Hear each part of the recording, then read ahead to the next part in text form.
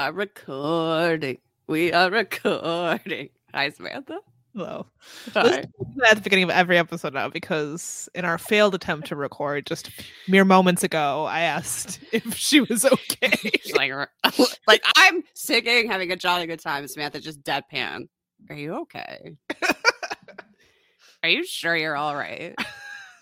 You're sounding a little manic right now. I don't know. I'm just happy to be talking to you. I'm sorry. Oh, well, that's fair enough. I'm also, we have a snack time coming, and I'm maybe a little too excited. Snacks with Stack. Okay, but first we have a couple updates. One is that we recently got some feedback from a patron that left, and the feedback was that we got boring. So I would like all of our present patrons that have stuck with us, you will eventually be getting a sticker of our logo with "Got Boring" stamped on it in red to thank you for sticking with us. So those are ordered. I don't know when I'll get them out, but everybody, every level, if you've given us money, if you're a current patron, you'll be getting one of these stickers. So just so you know. So funny. If you're not like that familiar with the back end of Patreon, when people cancel their pledges, they can leave a comment. Most people, I feel like, don't leave comments. And you can I think you can choose a reason from like a drop down menu, and then you can leave a comment. Yes, and I think most people are like, my financial situation changed or whatever other reason, don't give a comment. Fine, I understand in this economy, right? I can't be giving money to Unsolved Mysteries Rewatch podcast. I get it. Totally fair. More than fair. But this person just said other got boring. and honestly, I try not to look at those super often because I don't want to worry about it too much, but just every so often it like gets the best of me, and I'm like I gotta know. And then my fear, of course, is that I've like put my foot in my mouth and I've said something like truly terrible that I need to like atone for, and I'm gonna feel like so bad. We're gonna finally be canceled. The day is gonna come. Yeah, exactly. So to just see that I just got boring, I was like, oh, what a relief. So we know we're boring already. I'm not sure it got boring. I was like, sure, maybe, whatever. But for some reason, it just strikes me as really funny. And of course, most of our listeners are such sweetie pies that when I posted this, everybody was like really defensive and was like, how dare this person? We're laughing our asses off. That's the funniest thing. I feel like that person wanted to be rated 0 out of 5 Robert Stacks, but I can't do it. I was too amused. You get a 2 out of 5. And you already gave us money, and we appreciate that money. It's keeping the boring show going. I mean, really, they're the sucker because they gave us, I don't know how much. Yeah, the trade keeps rolling in part because of them. So, my other update is that we have a new line of Barbiecore merch. Hell yeah! That says "Solve Mysteries, Bitches" in Barbie font, which don't come from me, Mattel. Oh my god, it's not in Barbie font. It's inspired by a different doll that is pink sometimes, and it's doll, pink doll font. I don't even know. Yeah, exactly. And you can get that on t-shirts and sweatshirts and black tank tops, of course, Arden. And also now we have new items: steel water bottle, which I think looks so cute. It looks really good on the water bottle, I gotta say. And the pennant is perhaps the most popular item, and I think I need one. It looks really cute on the mint green or maybe the purple. Solve Mysteries, Bitches. Don't you want that hanging up in your house? I do, actually. I could have it in the back of my like Zoom. Oh my god, that'd be so good. So if you need any such items, if you're looking for a Christmas gift, depending on where you are, check that shipping. They are made to order, but if you ordered like right now, I think you'd be fine. But just check when it's going to say it's going to come. What was I going to say? Oh yeah, so it's perhapsitsyou.com. Go to merch. That'll take you to the shop, and then you can see all of our cute new items. And I'm working on getting us some spooky train day items, so it should be coming in the approximate near future. Heck yeah, you're gonna want to get that as a Christmas gift for yourself. Yeah, that might be after Christmas, so you can just be like. That can be a gift to yourself to brace the new year. Yeah. Start the new year off right with some spooky trade day merch. Yeah, exactly. But I love the Solve Mysteries, Bitches. It's so cute. It's so good. Great stuff. Did we have any other updates? Yes. I want to give an update. At the very end of our last episode, we made some bold claims about this show on Netflix called Easy Bake, and we were wrong. We did not know what we were talking. Okay, to be fair, we were going with how they pitched the show, which is deceptive. I'm gonna say it's deceptive. Yeah. So we recorded in person that last episode, and when we were done, we decided to immediately try and watch this show. And I'm gonna say it's really bad. It's called Easy Bake Bake Off or something, and I was assuming that you had to use an Easy Bake oven to make the food. No, I have a theory. It's just a fucking cooking show. It has nothing to do with anything. They try. I think so. Okay. I have a theory that they originally tried to use Easy Bake ovens, or maybe a giant size, like a light bulb or something, and it didn't work, and they had to like change their format. I agree. I think that this is honestly what I think happened. Trixie Mattel has done a series of videos where she makes things in Easy Bake ovens, and they've been like, they've gotten a ton of views. So someone at Netflix saw that. They already hired Trixie and Katya to like watch stuff for them, right? Yep. And they were like, oh, we should do a show where we have people cook things in Easy Bake ovens. Well, Trixie's just like making cakes and like the stuff that's supposed to go in the Easy Bake ovens. I don't know that you can do like actual competitive, like maybe how you decorated them or something. I don't know. I think they tried to do that, and it just flopped. It was like all the cakes looked bad, or it was just like you could only make. It's a tiny little thing. You could just like slide in the. Yeah, it's not good. And like the format of the show, the reason why I think they originally were going to use Easy Bake ovens is because the format of the show is they have 2 challenges. The first one is like an easy, quote unquote, like challenge where they have to make something fast or something whatever. And then the second like main challenge, the elimination challenge or whatever, they have to use what they call, I forget the exact wording they use. It's like a inspired by an Easy Bake oven or something, but they don't explain. They do not explain how this oven is inspired by the Easy Bake. It's just an oven. I'm pretty sure I don't think they don't explain the temp, but that might be it. I think that the oven turns on and stays on for a set period of time. I forgot how long, like 45 minutes or something. And then it's at one temperature and you can't control it. I think that is, but they do not explain this at all. No. It appears like a normal oven. It looks exactly like a normal oven, except they just can put food in there. Put a like logo on these sliding doors that it's so it makes no sense. Shaped like the outside is like shaped like an Easy Bake. It's extremely stupid. The very first episode, they have their first challenge was they had to make a midnight snack. You had to make some. The idea was like you're hungover. It's late at night, or maybe not. You're hungover, whatever. You're like about to go to bed. You've been drinking. It's like midnight. Make an easy meal. And then people were making like fucking sauces and shit. And I was like, you've got to be kidding me. And Samantha was like, in this situation, you eat shredded cheese out of the bag over your sink. And you know that she's right, everybody. You're not like frying shit. You're not putting things in a wonton wrapper. The moment a block of cheese and a grater came out, I was like, I'm sorry. This is unrealistic. No.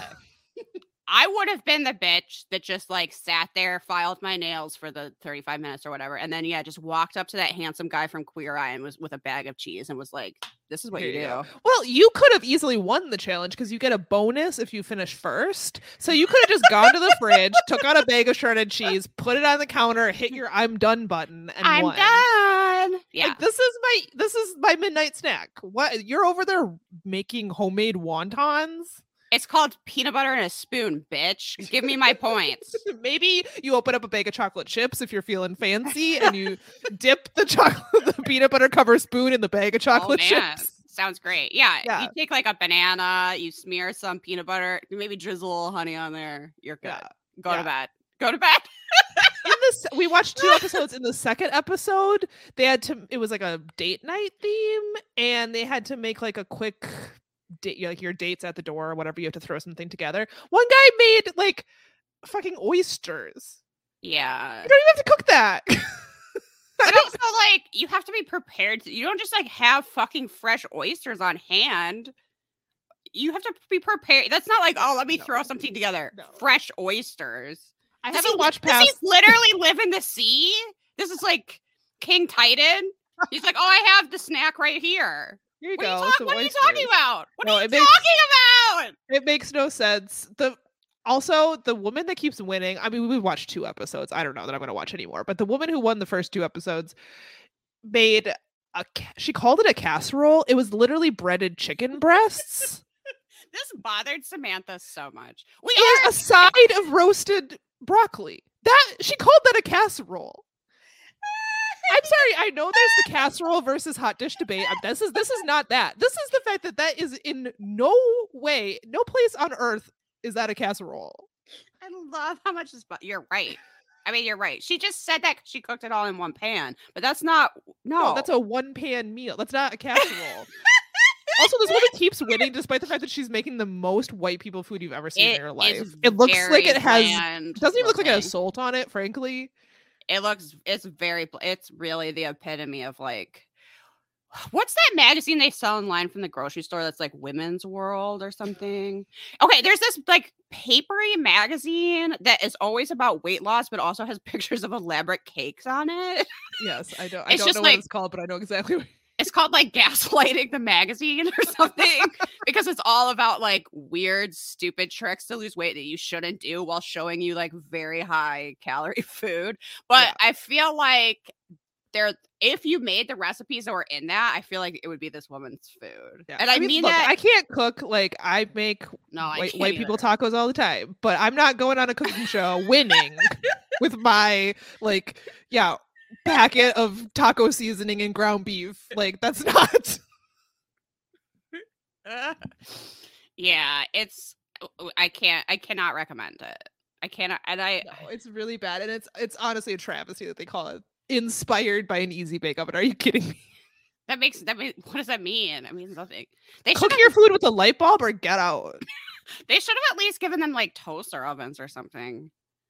If the easy Yeah. baked oven thing didn't work, you can cook a lot in a toaster oven. They should be grilling a grilled cheese with an iron like you would in college. Yes. Make make like a the best soup grilled with cheese. with a coffee percolator. Ugh, so gross.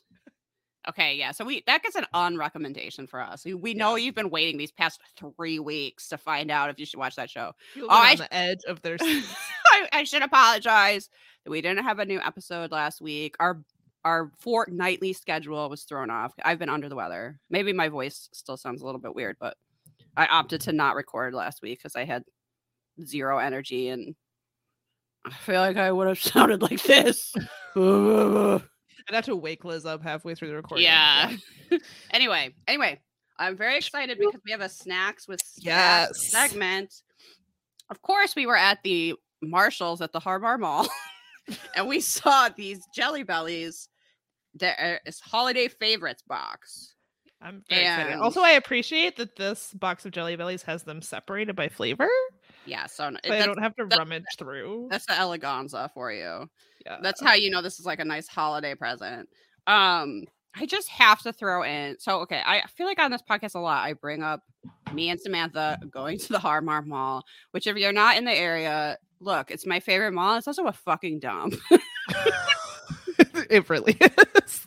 It's more like a strip mall that just happens to have a little bit of indoor area. And since the pandemic, all the shops that were just on the inside have closed. All the big stores are still there, but it is a little eerie. And now the like Home Goods won't let you even like exit into the mall part. You have to like go all the way outside. It's so weird. So also so inconvenient because if So you're at inconvenient. Har-Mar, you're obviously going to Marshall's, Home Goods, and Michael's Michael's, and they're kind of far away from each other, and so you have to go like all the way around the whole freaking mall practically. Yeah, it's so odd. But recently there was a like wide text alert that went out to tell people that there was a killer in the vicinity of the Har-Mar Mall and to be on the lookout, I guess. Apparently it went out to way more people than it was supposed to. I don't really know. But the point is that I was informed this by Samantha, and I was literally on my way there. And I was like, oh, should I not go? Like, is this what's happening? And Mac, of course, was just like, well, isn't there always a killer on the loose? I was like, okay, well, thank you.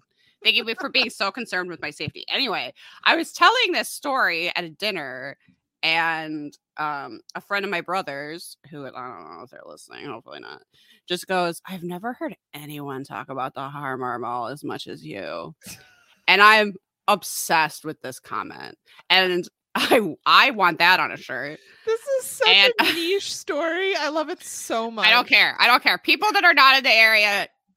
How many stories do I have to hear about LA traffic? How many stories do I have to hear about how the New York subway is broken again and you can't get on the such and such line? This is not a dig. I love talking about the Har Mar Mall. A similar comment will be levied against me someday because I'm always talking about the Har Mar Mall, which yes is a huge dump, and also down the street from a normal mall. No, fuck that mall. I want to go to Har Mar. I want to get sushi, and then I want to walk through Home Goods and Marshalls. It's our favorite because it has all you can eat sushi, which is pretty delicious. And after you gorge yourself, you can wander over to the Marshalls and Home Goods and smell out the candles. And it's a really good time. But anyway, the dig of someone saying, I've never heard anyone talk about the Har Mar Mall as much as you. I might put on my gravestone. I love it so much. But it just occurred to me that I was like, well, here I am once again. Okay. Now we are going to try these Jelly Belly flavors brought to you by the Har Mar Mall. Do they pay us? No, but they should. Could you imagine if the Har Mar Mall sponsored this podcast? I would. Also, there used to be. It's closed now. R.I.P. the Hallmark store in Hallmark, but that's where we used to go buy our Beanie Babies. Oh no! So yeah, they always had good Halloween clearance. Yeah. Anyway, I guess that wasn't keeping them open. But the flavors we have to sample today are hot chocolate, eggnog, pumpkin pie, candy cane, and cranberry sauce. I am most interested in trying cranberry sauce. Okay, I am too. So let's do that one last. Candy cane. Oh, you want to do that one last? I was going to save candy cane for last so that the mint didn't spoil my palate. You're so right. Okay, we'll start with hot chocolate. Okay, this tastes totally standard. I don't really like it. It tastes like a hot chocolate Jelly Belly. I mean, a chocolate Jelly Belly. I don't know what's hot about it. Yeah, it's not hot. It just tastes like cheap chocolate. I'm not really enthused. I don't know what I expected. Maybe like a hint of marshmallow, but no. Oh, that would have been good. Okay. Now I got to cleanse my palate for eggnog. I'm afraid for this one. I got to say, I like eggnog. Oh, it just really fucking tastes like eggnog. Wow, it really does. Okay, this is amazing. You get that like nutmeggy taste. Mm-hmm. I don't know. If you like eggnog, you will like this. Travis is going to love these. It's good. I like it a lot. Wow, that tastes like an explosion of eggnog in one little bite. I don't know how many of them I could eat, but it's really good. It's very sweet. Good. Very sweet. Okay. Pumpkin pie.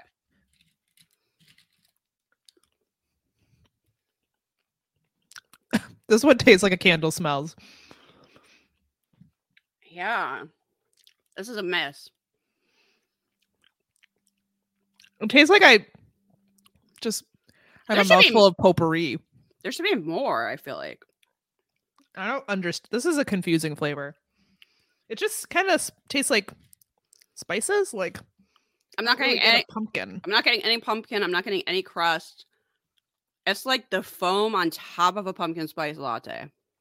Or maybe like the pumpkin spice syrup. Yeah, no, not into it. Okay. Now, cranberry sauce. This is the one I'm most interested in. Oh. That is good. That's really nice. It's a tiny bit tart. It does taste like cranberry, not just like generic red berry. Yeah, that's my favorite by far. I want to eat all. I wish this whole thing was cranberry sauce. Okay, peppermint or candy cane. I'm assuming this is very standard. Yeah. But it is cute. It's pink. It's like speckled. I don't know. Oh, it's very strong. That's so minty, and it's very clearly peppermint. Yeah, that's nice actually. It really does taste like taking a bite out of a candy cane. Like I feel like the amount of peppermint extract or whatever is perfect. Yeah. Okay, I think if you see this box, it's worth getting. Though I do feel like the hot chocolate and pumpkin pie are kind of duds. They're a little bit duds, but The other ones are so good though. As you go through, like, eating them all together, I think is a nice, like, flavor experience. Yeah, it's a little journey. Yeah, if it was, like, definitely would not be worth it to get just the hot chocolate ones or just the pumpkin ones, but No, having them all together, it's a cute little thing. Where can I get a whole bowl full of this cranberry sauce? I know. Jelly Bellies. We'll have to keep an eye out at the Harmar Mall. Not sponsored. Okay. Today we're going to be talking about, we are in season 7, and we have been for a really long ass time, and that still blows my mind. But today we are talking about episode 18. And Samantha goes first today, and she gets to talk about her favorite subject, the power of prayer. This, oh my God, this mystery. I really wrote this down. This is my only notes for this entire segment. There was a double-blind study on prayer. 3 question marks. Okay. Was there though? Was there? I don't know. And this then man I wrote, with this poofy hair is suspect to me. I realize he's a doctor. I don't know. He can still be suspect. There's very suspect doctors. I also wrote down Dan's mustache plus mullet plus turtleneck equals ski school.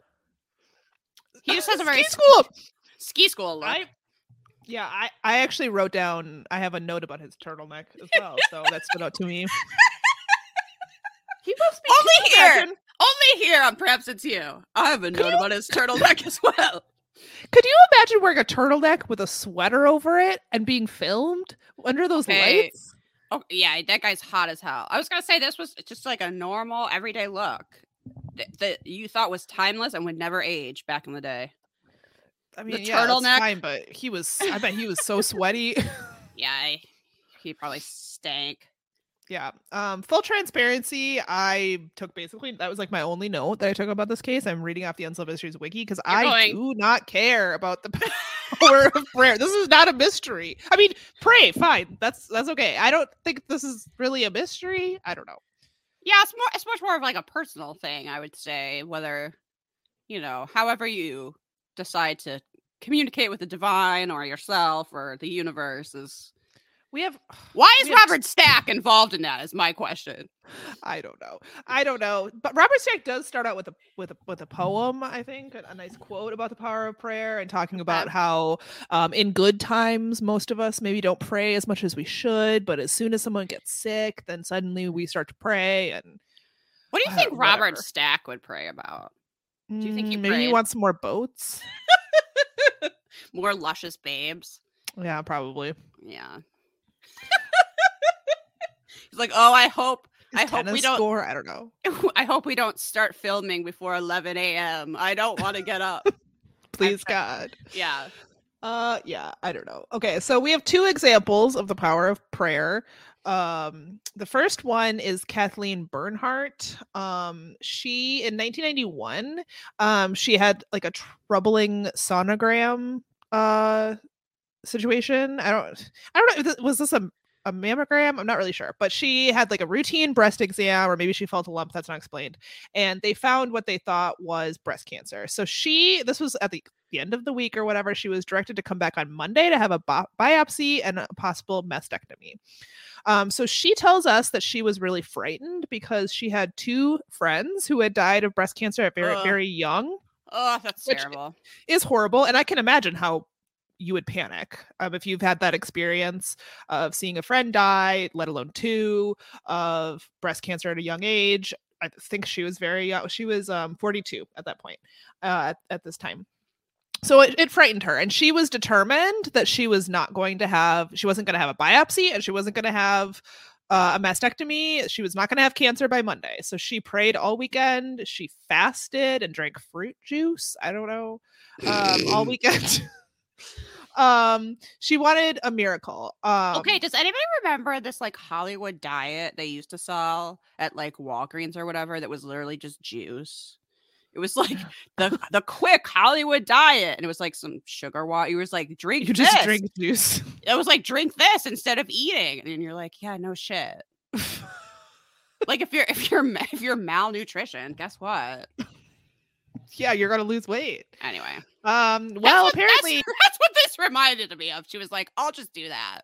I'll just drink juice. I don't know. Robert Stack said that she had like read about meditation. She like read up about it, and so she decided to try it. I don't know. So she like that she literally tries it one weekend, masters it. She's like the fucking Buddha. Apparently, she prayed all weekend. She prayed one weekend, and she mastered it.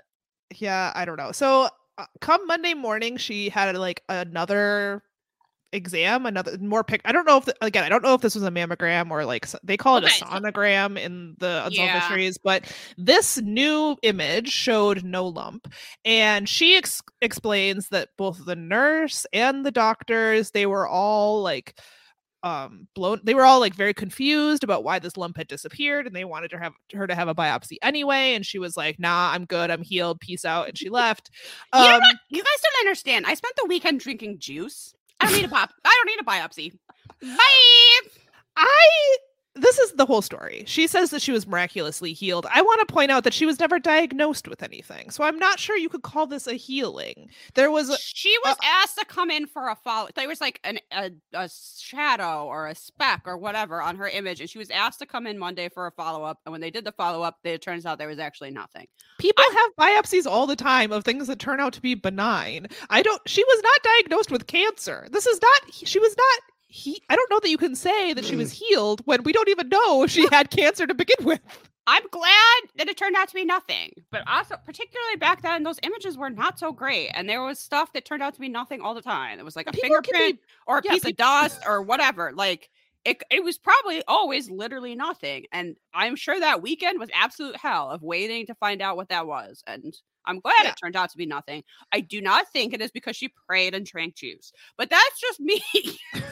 I don't think so either. I don't want to minimize that this could have been a traumatic experience for her. Probably was. That praying, she says it made her feel peaceful and calm. Great. And that's great. All that is good. She was not diagnosed with anything. Lumps in your breast also can come and go. I don't know. I'm not a doctor. It could have been anything, but it certainly wasn't cancer. She's alive and well. Doesn't seem like she ever had anything come up in related to that. It just makes me think of that Beyond Belief we talked about with the phrenology head. Right. Yes, actually, I thought about that too. Is that where they got? Do you think that's where they got that story? Maybe. I don't know. Unsolved Mysteries. People could also be bad at their jobs. Like, I don't know. Did someone just not do a good job taking the pictures or interpreting it? I mean, is this in the early 90s? That technology is not that great. I feel like there's false things now, but particularly then. Yeah, I don't know. Who knows? Yeah, so that's our first story. I guess she was healed by the power of prayer. So good for her. We're just jealous. The next one about Eric Danowski. So at just 11 months old, he became very ill after receiving a liver transplant. So he had some sort of I don't know what, but he had one liver transplant that failed. He got a second liver transplant, and he became sick with a virus, is what they're saying in the I don't know, the whatever reenactment. And obviously 11 months old, he's on his second liver transplant. I can't imagine a normal 11-month-old, a healthy 11-month-old has much of an immune system, let alone one that having a liver transplant. I think they have to suppress your immune system also to like make it so your body doesn't reject it. So a virus in this patient is obviously very concerning and really not a good thing. And transplant surgeon Tom Starzl was concerned because his body had rejected the first liver. So now he's going through the second transplant. He has viral pneumonia, and everyone is fearing the worst. It's not looking good for little Eric. His parents decided that they were going to pray for a miracle. The surgeon had told them that you should prepare yourself in the next 24 hours, basically. Like, that's how dire it was looking to the doctors. His mother that night contacted a journalist who published a story asking readers to pray for the young boy. I would like to point out that this was on the fucking front page of the paper. Of the Erie Daily Times. This was above the fold. This was the front page. And Mac was like, wow, wasn't a lot of news that day. And then he literally Googled that date and he was like, you know what? There really wasn't a lot going on. I take it back. He was like, no, it really was a slow news day. Okay. Okay, well, that's fine. Fair enough. I guess we can all pray for this cute kid then. Yeah. I love that he Googled the day. Hilarious. So within a week, hundreds of parishioners in Erie began to pray for Eric. And we're told that amazingly, in just a few days, he began to improve. And by his first birthday, he had beaten the virus. Eventually, Eric underwent a third liver transplant that was successful. And years later, he is as healthy as every other kid. He is grateful for everyone who prayed for him. He's in the Unsolved Mysteries episode, and he's, like Liz said, just super cute. He really just goes, I heard I was very sick and people prayed for me.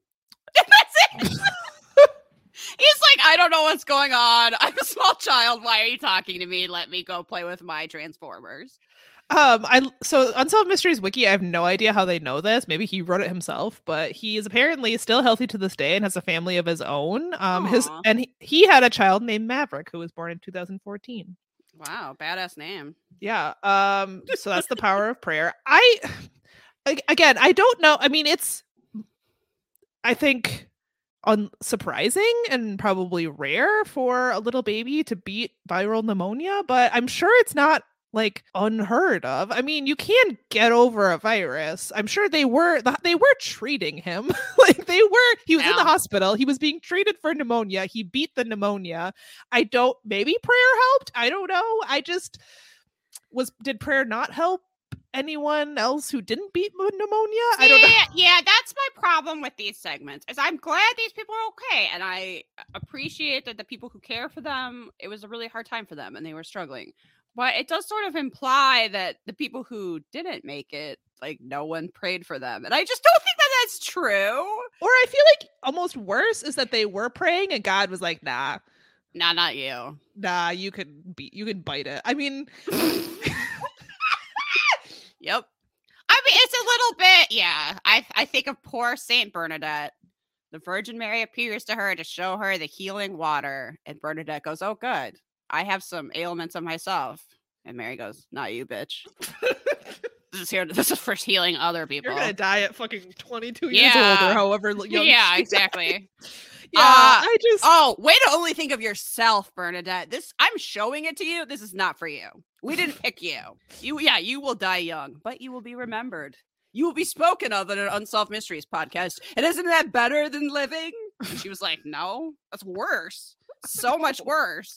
Oh, I want to live and have a life. And yeah, I don't know. Some doctor with poofy hair. I didn't write down his name. He's the one that comes on and talks about a double-blind study where, like, people who were prayed for healed more than people who didn't. And then Robert Stack points out that experts argue that you cannot really control, like, how do you know if people aren't praying? You can't really control that. You can't control for that. You don't know that they're not, like, saying a quick prayer on their way to the hospital or whatever. I can't. I don't know. I've had so many people tell me over the years that they're praying for me. Ugh, the worst. The worst. I will pray to Satan for all of them, I guess, just to balance it out. Yeah. Nothing like a sanctimonious. I'll be praying for you. Yeah, it's like I will be praying for you too, that you fall off a cliff. I mean, yeah. Okay, so if prayer works, can I pray that my enemies fall in a well? Please spite my enemies. Show them the Old Testament Lord. I don't know. We could try it. We could do a double blind study. Okay. You're right. 5 listeners. Divide yourself into 2 groups. Some of you pray for the downfall of our enemies. Some of you don't. We'll see what happens. Yeah. Okay. Now on to the second segment, which is a big waste of time wanted. This goes back to August 4th, 1994. It is the case of 21-year-old Lionel Lovano, who was arrested in Houston, Texas, after a 6-month sting operation investigating an international drug ring that sold $250,000 worth of heroin. And I, for a second, went, "That's not a lot." Every month. I was just about to say that. That's really not 6 months. Yeah, but that was every month. Oh. See, they say it in this way where they're like, they sold $250,000 worth of heroin. And I went, eh. And then they went, every month. And I went, oh, okay. But still, who cares? Who cares? Whatever. Stack tells us that handsome Lionel lived a, quote, lavish playboy lifestyle full of cars, motorcycles, expensive clothes, and plenty of girlfriends. And I swear to Christ, Stack is jealous. Okay. So, would he be willing to spend the best years of his life behind bars after being arrested at 21? No, he would not. Shortly before his arrest, Lionel was in a serious motorcycle accident and has sustained injuries. Therefore, he was being treated in a private facility outside the prison system.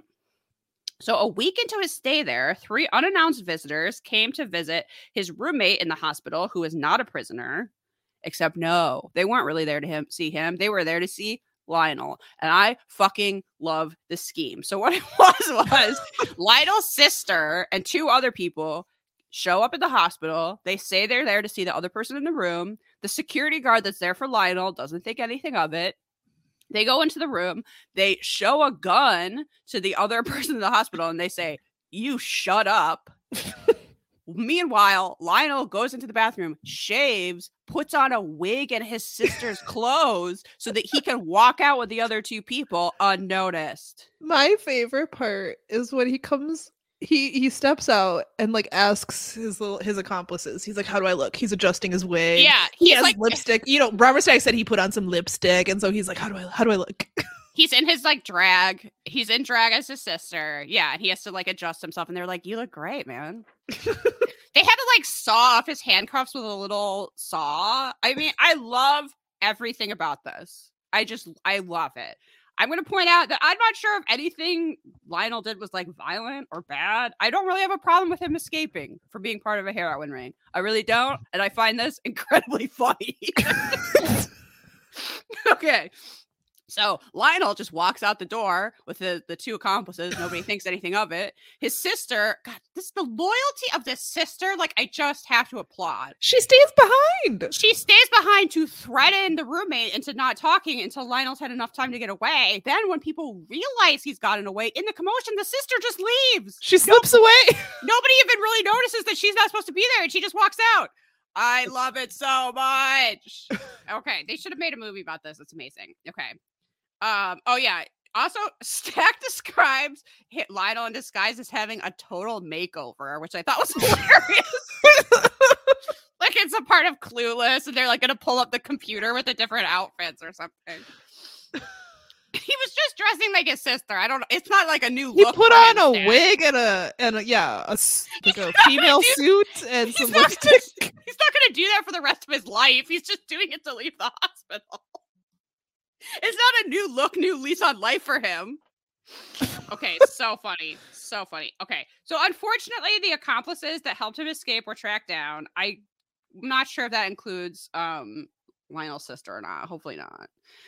But Lionel remained on the lam when this segment first aired. I looked it up. They never caught Lionel. What? The speculation. Really? The speculation is that he just went to Mexico and he stayed there. And at this point, the authorities are not pursuing him. Good for Lionel. Good for you, Lionel. Good for you, Lionel. I hope you had a great life. Everybody on unsolved.com is like, oh yeah, he's in like this city in Mexico and he's still part of. It's like, how do you know? What? Supposedly he's like dark on Lionel. Yeah, snitches get fair and square. He got away in the most hilarious way possible. Let him. Just let him. Let him go. Yeah, amazing. I love this segment. I love it. Okay, you're up next. So we have a mysterious death, 2 mysterious deaths, actually. All right. It is the morning of December 12th, 1992.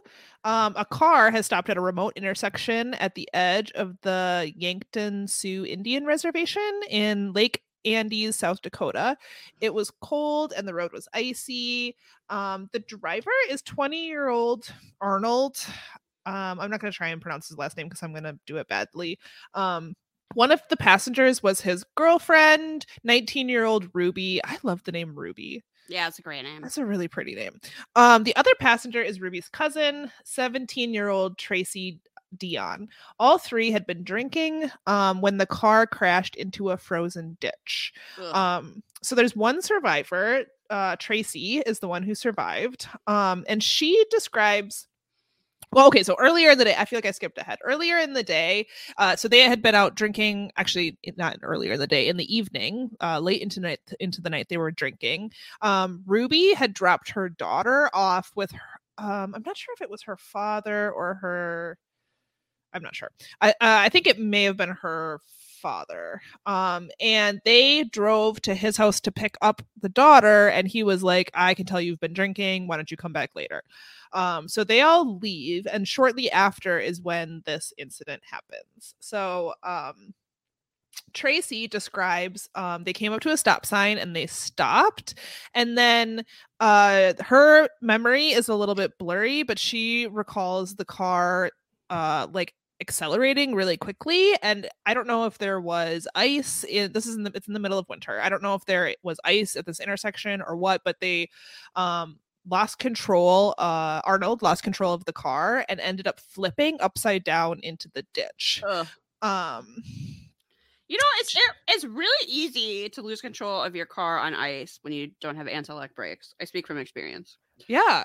It really is at low speeds too. I mean, yeah. You do not need to be going very fast. Like, yes, they were stopped, and even if he had, I mean, it seems like he may have stomped on the accelerator, but even if he hadn't, like, you can lose control at low speeds on ice. Absolutely. So the car flips over. Arnold is thrown from the vehicle. Ruby and Tracy are in the car. Ruby is able to get out, and Tracy is reaching for her. Like, she is hoping that Ruby would help her out, but she doesn't. The car door shuts, and Tracy is trapped in the car. So Arnold and Ruby disappear. Eventually, help arrives, and I believe someone helps Tracy get out of the vehicle. Tracy is very upset. She doesn't know why Ruby abandoned her and didn't help her. I think she was drunk. I mean, I don't know. I mean, they were all had been drinking quite a bit. They could have, like, Ruby could have bonked her head, lost consciousness. It was freezing cold. It's in the middle of December. Everything's frozen. I was wondering if they thought she was dead. Maybe. Like, she was like, why didn't my friends help me get out of the car? It was like, first of all, they're drinking. They're not supposed to be driving. They probably freaked out. But also, like, if she had lost consciousness or just, I don't know, they're not thinking rationally. Maybe they just thought she was dead. Yeah, I don't know. And they were. I mean, certainly they probably weren't thinking rationally because they had all been drinking quite a bit. So by daybreak, the police come and search the area. There was ice underneath the car that was frozen solid. They say that they feared that Arnold and Ruby had wandered off and fallen through the ice at another location. We hear from Bill Youngstrom, who was a deputy for the Charles Mix County Sheriff's Department. He says, he makes it very clear that he believes they searched the area thoroughly.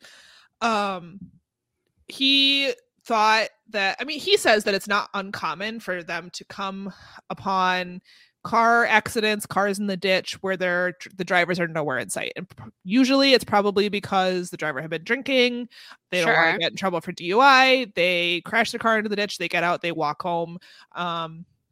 These things happen. I do sort of wonder if they dismissed it as that and didn't look as hard as they are now claiming they looked.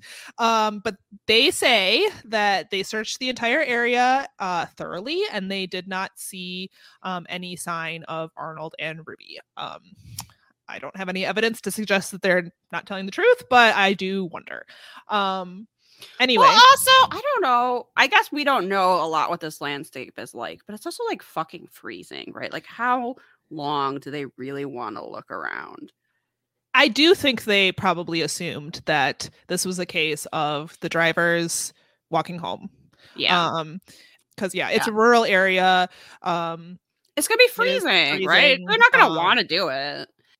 There was once a guy, so I live on what in Minnesota, Minneapolis standards is a busy street. But there was once a guy driving who, like, right in front of my house, just drove, like, hitting like 3 or 4 parked cars, tried to drive away, couldn't, and literally did just get out of his car and start like running down the street. And then the people whose those cars he hit came out of that apartment building and basically like tackled him so that, you know, they could get his insurance information or whatever to fix their cars. But yeah, I do think that is kind of common. Yeah, I'm sure it is. But okay, but say that guy had gotten away and hadn't gotten tackled. I feel like the police. I was like, there's no sense in running away. If it's your car, they're just going to see who the car is registered to, and then they're going to go to your house and arrest you there. Like, I mean, obviously he's not thinking that through. He's drunk, but right. I'm surprised that they didn't go to their house later to see if they're okay, but also to like find them or whatever the shit. Well, I mean, Deputy Youngstrom does say that he investigated leads, so it is possible. I mean, I feel like they don't go into a lot of details in the episode about like what had gone on, but I think there was some amount of investigation going on. So it could have been that they did go to their house and check on them, discovered. Also, like Ruby had a daughter, and her family says that they were convinced something bad had happened because she did not come back for her daughter. So yeah, it's clear that they're missing. I don't exactly know what the investigation looked like, how much of an investigation there was, but they disappeared in basically, it seems like into thin air until the spring thaw. In early March, a motorist passing by the area saw a body in the ditch. Just 75 feet from the accident site was Ruby. She was face down in, like, this ditch was pretty full of water. Like, it was pretty, it was deep. Almost a small pond. Right. So she's face down floating in the water. Her glasses were missing. Both of her shoes were missing. Her clothes were intact, and they did seem to be like the same clothes that she was wearing the night of the accident. Her body was in an advanced state of decomposition, so much so that it was hard to recognize her. So sad. They had to actually identify her by tattoos. That's why I have tattoos. So, to make the identification of my rotting corpse easier. You're welcome. That's why I have a chronic lower back pain tramp stamp. Yes. I'm so glad you got that. Yeah. So that way, when you throw yourself in front of a train and I'm forced to identify your body, obviously, I can be like, just check the tramp stamp. Does it say chronic lower back pain? Oh yeah, that's her. That's her. Yeah. So yeah. It was so dark. I'm sorry. So I apologize. It's just on brand for us. Please don't throw yourself in front of a train, Samantha. Okay. I don't want to you identify. Said so. I don't want to identify your body in the middle. You know, yeah, you're right. I don't want you to have to go through. Did we mention that our Patreon about season 3 of the reboot is out now? Go give us $1. Go listen. In context. So they decide to pump out the ditch at this point. And around noon the next day, they find the body of Arnold submerged in the water about 15 feet away from where they found this Ruby. Ditch is, and how much water there is that they didn't find this guy's body until they pump out all of this water. Yeah, it's deep enough that an entire grown man can be completely submerged to the point where you cannot see him. They had to pump out the water. They had no idea anything else was there. So it was deep enough that you couldn't just glance and like see a whole man underneath the water. They had to literally pump it out. I feel like the phrase ditch, which is what they keep saying in the show, but I just feel like it's misleading. Like, I think so. This is basically a weird little reservoir pond. Yeah. So his body was not as decomposed as Ruby. His skin color was the same. So weird. They also point out, which I guess this is kind of weird. He wasn't frozen to the ground. Like his clothes were not frozen to the ground at the bottom of the pond. That said, like, I don't know, it was like water. It had thawed. Like the water had thawed, even though it was still cold. It was early March. I don't know that his clothes not being frozen to the ground makes a lot of sense to me, as like they were dumped there, which is basically the theory that comes out. Like the deputy thinks that they had been murdered elsewhere and had been dumped in this spot. I don't know that I'm convinced, but I sort of feel like I think the police officer, at least one of the police officers involved, I think he feels really bad that he didn't find these people. When they were like right there. Yeah. And maybe it's perfectly understandable that he didn't. Maybe there's so much water in this thing that if they hadn't, they didn't know to pump it and they were just both fully submerged. I don't know. Maybe that's like an understandable error if you like knew what this area was like. But the only thing is that like who they is taking these people from a crash site, murdering them, and then bringing them back to the exact same crash site? That's what very implausible. Was a deranged killer just waiting, happened to be there, waiting on the side of the road, cackling, I assume, just like just waiting. I know they're gonna come to this exact intersection and spin out and end up upside down. The ice is so slippery here. And then two of them get out of the car. So the murderer, I don't know, shoves them in a van, takes them to his murder hidey hole, keeps them there for a while. And presumably, it seems like they're also saying he kills Ruby right away. Yeah. Does not. And also there's like he's a sicko. There's a witness that claims they saw Arnold on New Year's Eve. So I don't know if Arnold is actually the murderer in this scenario, but then how does he end up dead? I do not understand the theory, because Ruby dies right away and then Arnold lives for a while but is then later murdered and then dumped in the same spot. Yeah. That's the dumping ground, Samantha. Just where the car happened to crash. Yeah, I don't even understand what I'm assuming that the water affects the rates of decomposition differently, or the like thawing and freezing, or the medical examiner is just not that great at their job. Like, well, so they do say it's suspicious because Arnold was not as decomposed as Ruby, but even despite the fact that they were in the same place. However, it was not exactly the same for both of them. Arnold was completely submerged. Right. Ruby was floating on the surface. Arnold is a different person. He's a bigger person than Ruby. He's a man. Like, I assume all of these things affect how you decompose. Also, there can be like microclimates and like different areas even right by each other can be like a different temperature. I mean, there's one's fully in the water and one isn't. So right. And I'm assuming at some point, they got out of the car crash. They crawl away. I don't know. They succumb to the elements. They don't make it. The medical examiner thinks that they died of exposure. There's no cause of death that they could determine. They didn't drown. They weren't shot. They weren't strangled. It seems like they froze to death. I'm assuming that when someone, the cops and whoever were looking around the area, both of them were fully submerged. They didn't think to look into the water or, whatever. They thought it was too frozen and people couldn't be in there. I don't know. I really question. This officer says that he walked the ditch several times. He had other people walk the ditch. They signed sworn affidavits that they walked the ditch.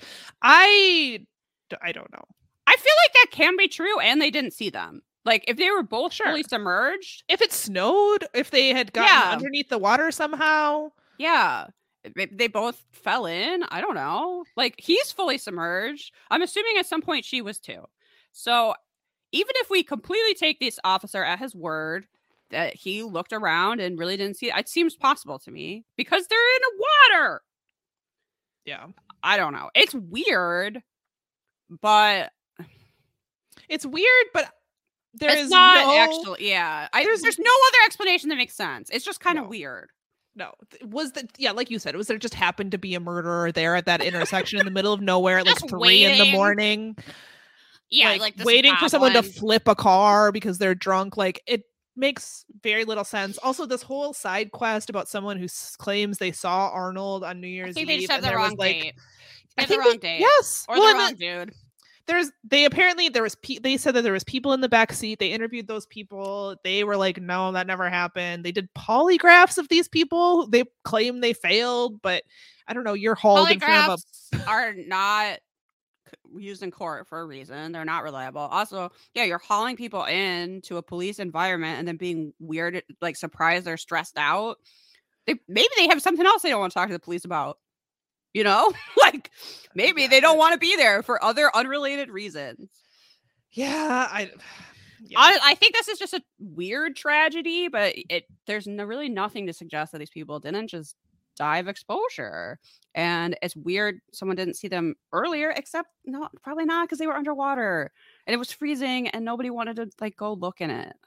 And they were probably already, and that sucks, but they were probably already dead. So I'm not sure there's really anything that could have been done.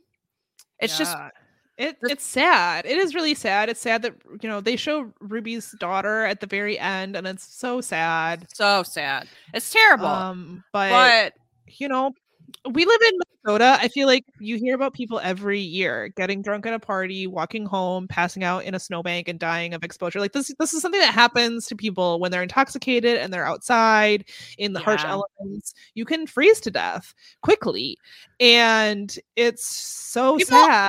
People also walk onto to ice, and the ice breaks. So maybe this was like only partially frozen at one point, and they thought they could walk across it, and they couldn't. You know, like, who knows? Exactly. Yes, they could have broken through in a different location and gone underneath the ice. And there seems to be a lot of water in this ditch, so like maybe they froze to death and their bodies rolled into it, or maybe they were trying to walk across it and didn't make it. Like, I think it really sucks for their friend who's like going, "Why did they leave me in the car?" That's awful. But it's probably I feel like she may have survived because she stayed in the car. Absolutely. Because she was stuck in the car. I feel like she was protected from the elements. And people found her until help arrived. People knew where to look. If she had walked away because she was intoxicated and like tried to stumble home, she could have froze to death. No one would have gone into the dark field or wherever forest to try and find her. Also, they could have had head injuries. Like, there's so many reasons why they're probably not thinking straight. And then I think they just froze to death. Ugh. Yep. So the Unsolved Mysteries Wiki doesn't have any updates. I think we just solved it. So I think the cop feels bad that he didn't figure it out sooner, but I think there's actually not really that much mysterious about it. Okay, so there's 2 cop mustaches in this segment. Wait, no. I have a cop mustache from my last segment that I forgot to say. Okay. This was a blonde mustache on a cop that was very like worried about catching Lionel, and I have to say that I just wasn't. So his mustache was called Jesus Christ, Please Shut Up. Okay. The cop for this, that seemed very, I feel like this is just my, theorizing. I think he feels bad he didn't figure this out sooner. His mustache is called Whoa, Hey There, Buddy, because that's a phrase I guarantee he uses. Incredible. Also at one point he was talking about how they found a clump of hair on the side of the road. I forgot about that. And that it matched her. And I was like, you can't match hair like that. That's not a thing. Also, they found a clump of her hair on the side of the road near the area, and he was using it as evidence to suggest that they were dumped there. I think an animal could have been scavenging on the bodies. I'm sorry, this is gross, but like that's oftentimes when you find a body, they are not intact in one spot because animals come and distribute the remains around the area. Hair. It's literally just black hair. You can't match hair. I don't know what he's talking about. He was like, it's a match to so-and-so. A DNA match? No? Oh, then it's nothing. Even if it was, though, it's not like the only thing that could be is that they were murdered and dumped at the, like, there's plenty of other explanations for why some of her hair may have ended up on the side of the road. Human hair equals murder. Yeah, not how that works.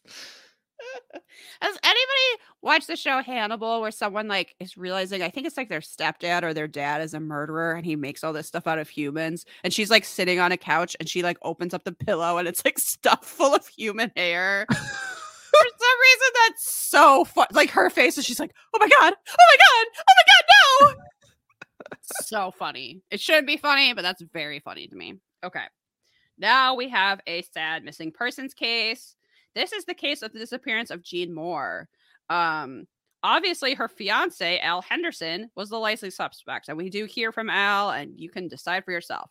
They had known each other for 20 years and only recently gotten engaged. But despite them being friends for all this time, her children were not fans of Al's. And I find that very telling.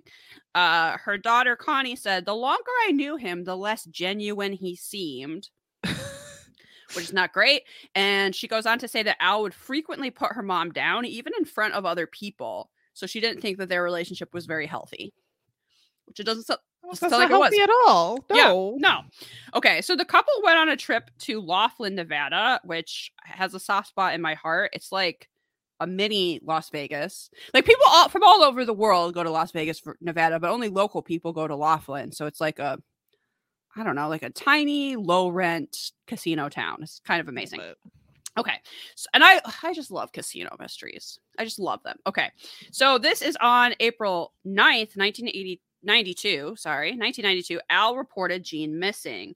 And this is great because we get to see Robert Stack talking to us in a casino. So most people were convinced that Jean met with foul play, including myself. So we hear from Al, and here's what he says happens. That Jean wanted to have one last go at her lucky slot machine before checking out of their hotel. So he dropped her off at a side entrance of a nearby casino, not the casino she was going to, and went to go find a parking place. When he could not find one, he went to the valet and got a ticket before going inside the casino. Immediately, I am suspicious of this story because I don't see why he wouldn't have dropped her off at the casino she was actually going to. But also, these places have the biggest fucking parking lots you've ever seen in your life. I find it completely impossible that he could not find a parking space. Also, this is at like 9 in the fucking morning. Never in my life have I heard of someone who couldn't find a parking spot and then was like, I'm going to pay a valet. Like, no. This is a fucking casino. You think at 9 in the morning, at its most popular time, 9 in the morning on a weekday. I do not think that this parking lot was full. I just don't. So anyway, sus as fuck. Very sus. So he couldn't find one, supposedly, and he went to the valet and got a ticket and specifically asked the valet if his wife would be able to bring the ticket back instead of him, which, of course, the valet was like, yeah, no shit. That's how these things work. I don't give a fuck. Yeah, it's a ticket. Someone bring me a ticket. And it's 9 in the morning. Please tip me, he said. So then he went to meet up with Jean. He gave her the valet ticket for the car. And they planned to meet back at their hotel room at 12:45 to check out at noon, right? And then he leaves Jean in the casino to play her favorite slot machine at 9:30 in the morning. You know, when all the parking lots are full. So then Al goes outside to the valet stand to catch a cab, only there aren't any. Possibly because it's 9:30 a.m. in the morning. So after waiting a while, not being able to catch a cab, he decides to go back inside and play some slots with Jean. However, her favorite slot machine was occupied by someone else. He doesn't see Jean around. That guy gets up. So Al plays that machine for about half an hour waiting from her. So that would have been from like 9:45 to 10:15 because he really didn't wait for a cab very long. Okay. He doesn't see her. He decides to go back to the hotel. He's apparently not weirded out that she's not there at their agreed on checkout time. Like, I think they're supposed to check out at noon. They were going to meet at 12:45. By 12:15, she's still not there. That apparently doesn't alarm him at all. Still supposedly believing nothing is wrong, he takes a cab back to the casino to find Jean. And at this point finds out that the car is still with the valet and there's no sign of Jean anywhere. Al spent the next few days questioning people at the casino and putting up missing persons flyers. But despite a $25,000 reward, they didn't get any helpful info. Jean's children would like to point out that the story has changed a few times. Originally, he said that he dropped Jean off in front of the casino and gave her the valet ticket there. I think the problem with that story is that then the valet would have seen her, which he did not. And also, I'm assuming there's a lot more cameras at the front of the casino than they are at this weird side entrance that he later claimed, oh, that's actually where I dropped her off, right? Right. Because by the time he's talking to Unsolved Mysteries, he's dropping her off at this random side entrance of a casino that's like attached to where she's going. Now, granted, casinos are all attached. You know, so you can like wander from one to one or whatever.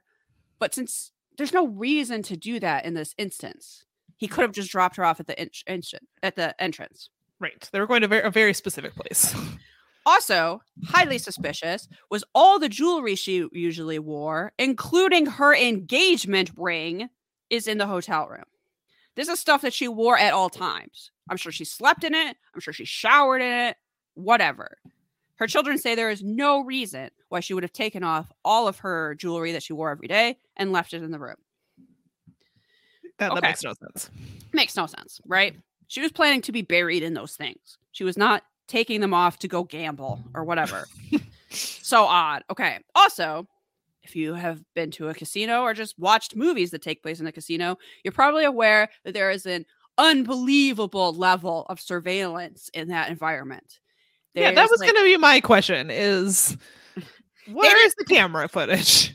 Even a casino in Laughlin is not going to have like a blind spot because they're very, very concerned about theft and cheating, and it's an extremely controlled environment. There's probably like, unless you're on I bet a casino in some ways is better monitored than like a military base. It's a very bad idea of a place to lie when you've gotten rid of your significant other, because they go to the casino and there's no footage of Jean entering the casino, talking to the valet. There's literally no footage of her there that day whatsoever. That's not good. Yeah. She can't be seen playing that slot machine that she supposedly went there to get. And in fact, Al claims he played that slot machine for half an hour, and he's not in that footage either. Interesting. Al claims, they must be looking at the wrong machine, but he's the one that told them which machine it was. The casino pulled up that footage. I think he had asked for it, and they were like, no, we're going to give that to the authorities. Why would you... why would you give such a specific story that can be easily verified? I mean, maybe he didn't know. He did not think this through. Dumb. He did not think this through, because you can't say someone went missing from a casino. That's like the last place you should pick, because really they do have footage of everything, and she's literally not seen there at all that day. So even if she came in the side entrance or what, she's gonna have to walk onto the main floor. She's gonna have to like. It's not like she was trying not to be seen either. She's not a spy. She was a lady that just wanted to go play her favorite slot machine, supposedly. So then the question comes up: was she even in Laughlin at all? Or is Al lying about everything? And the only thing investigators were able to find was a single witness, a waitress who served Al and Jean on that Monday, April 6th, 3 days earlier, which was the day they arrived. This is her only confirmed sighting in the area. 3 days earlier.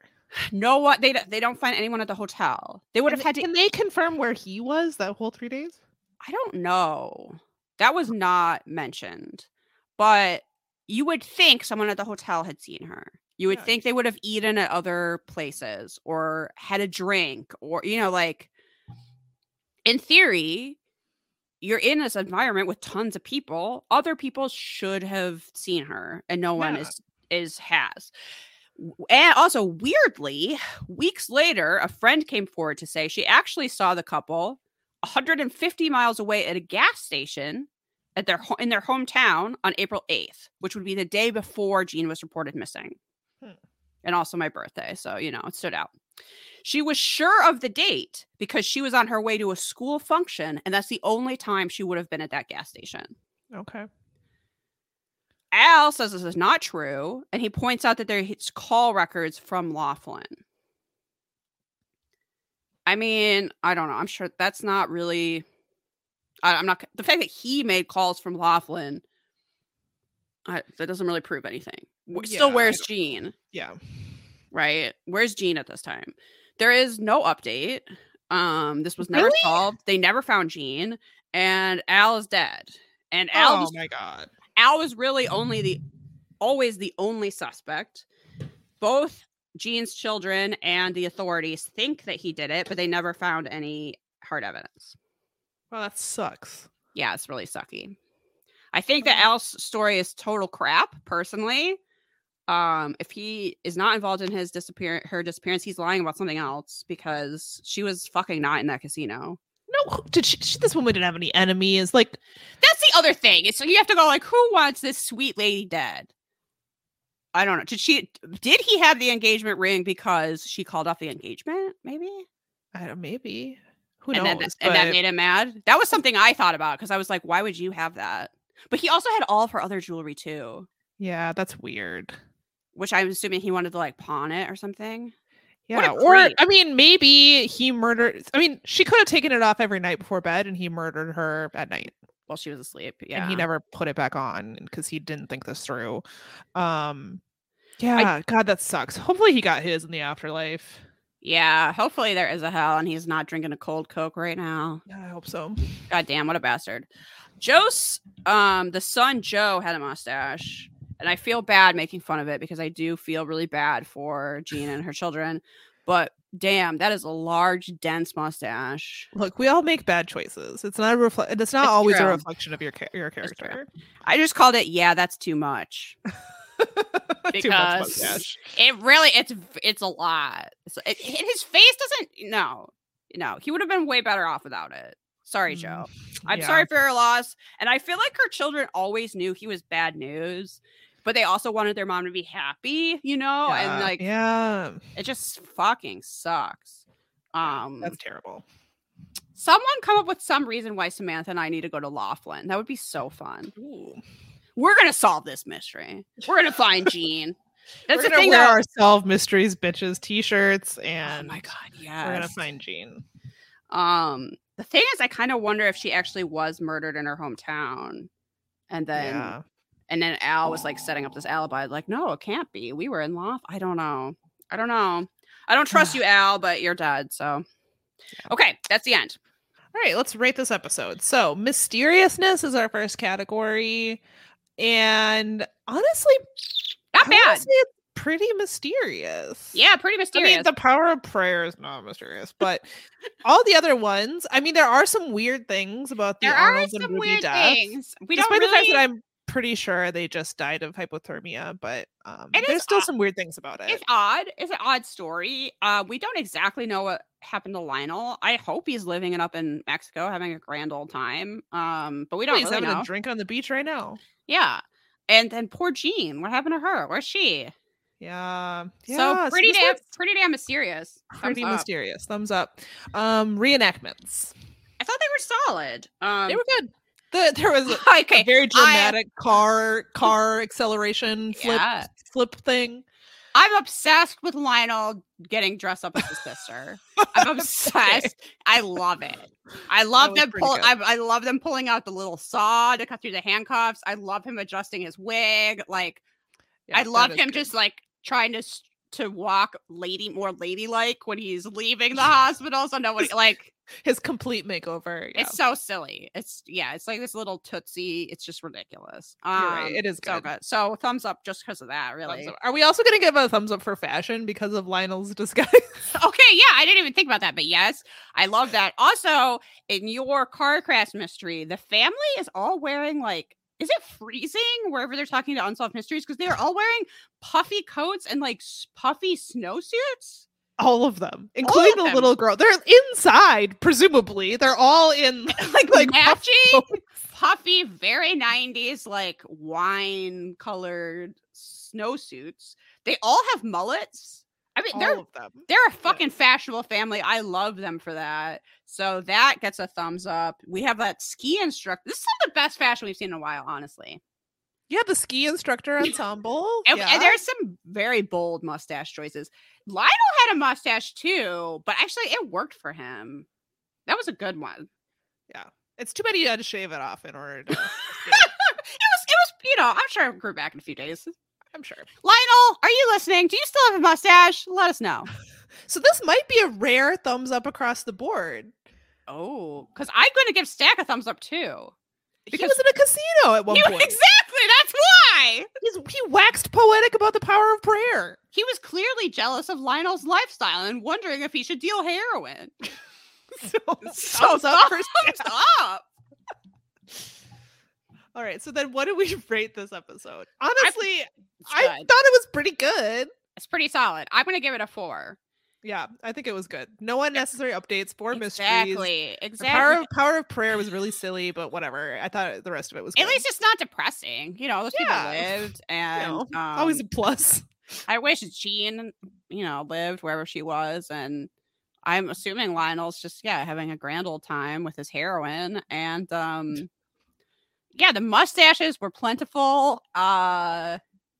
I don't know. I liked it. It was It's not solid. it's not as memorable as some of the more ridiculous episodes, but it's quite good. So I don't know, like a 4. Yeah, I would say a 4. Yeah, I think a 4 sounds right. with a little like footnote that says, "Yes, this one is quite good." That can be added to our stats. Yeah, add that. Add that to our stats. Okay, so for today's recommendation, I thought we would talk about a book we read for book club. Ooh. Which was Shirley Jackson's We Have Always Lived in the Castle.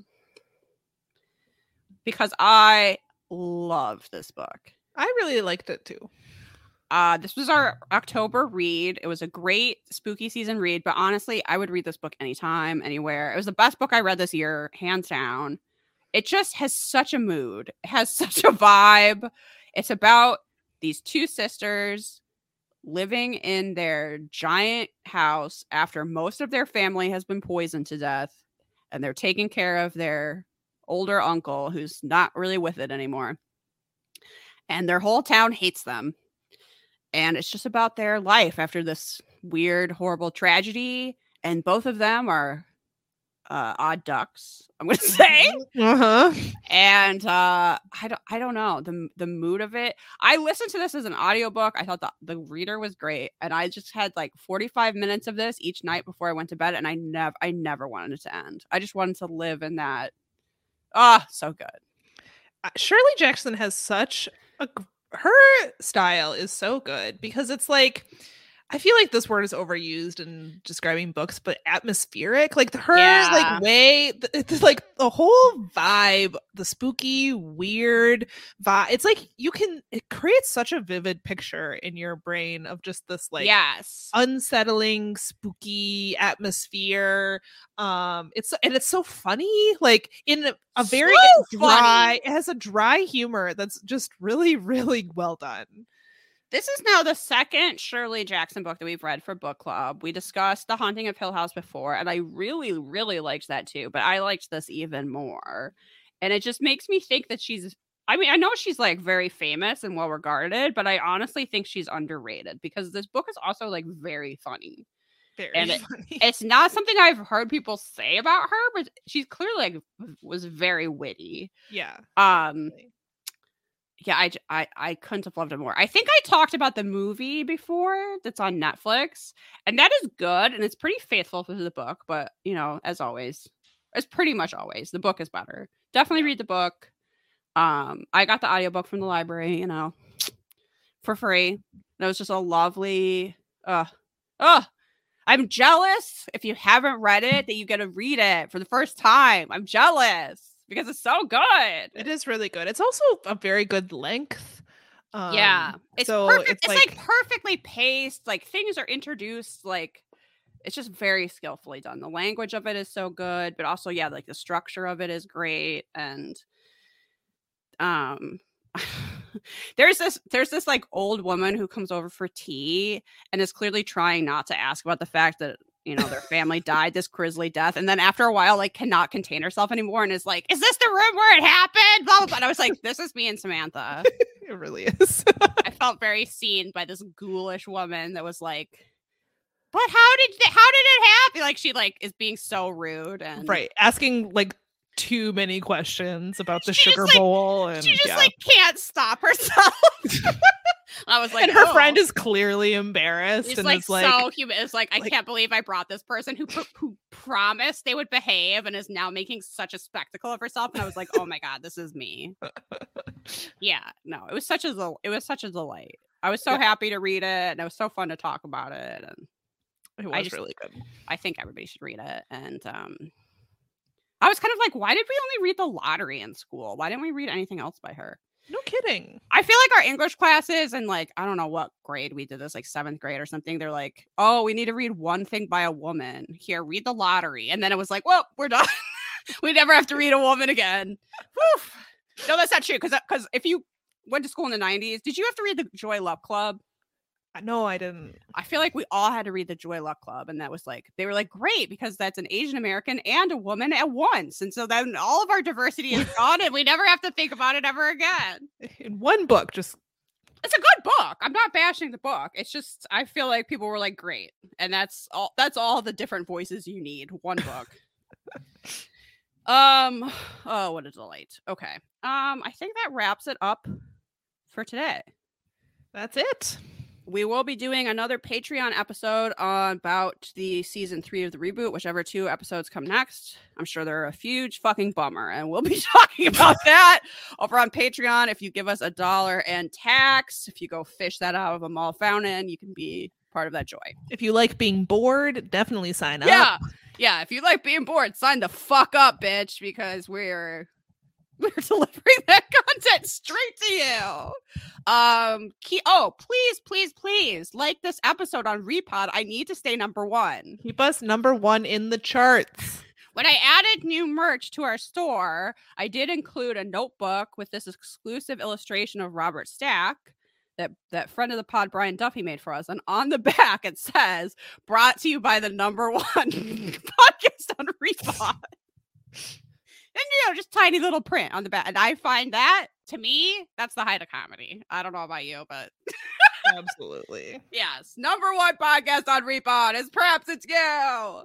But yeah, God, Twitter is dying, but we're there. We've got an Instagram. Our Facebook group, people have stayed on Facebook just to be in our Facebook group, and that is very touching. Thank you. I can't believe it.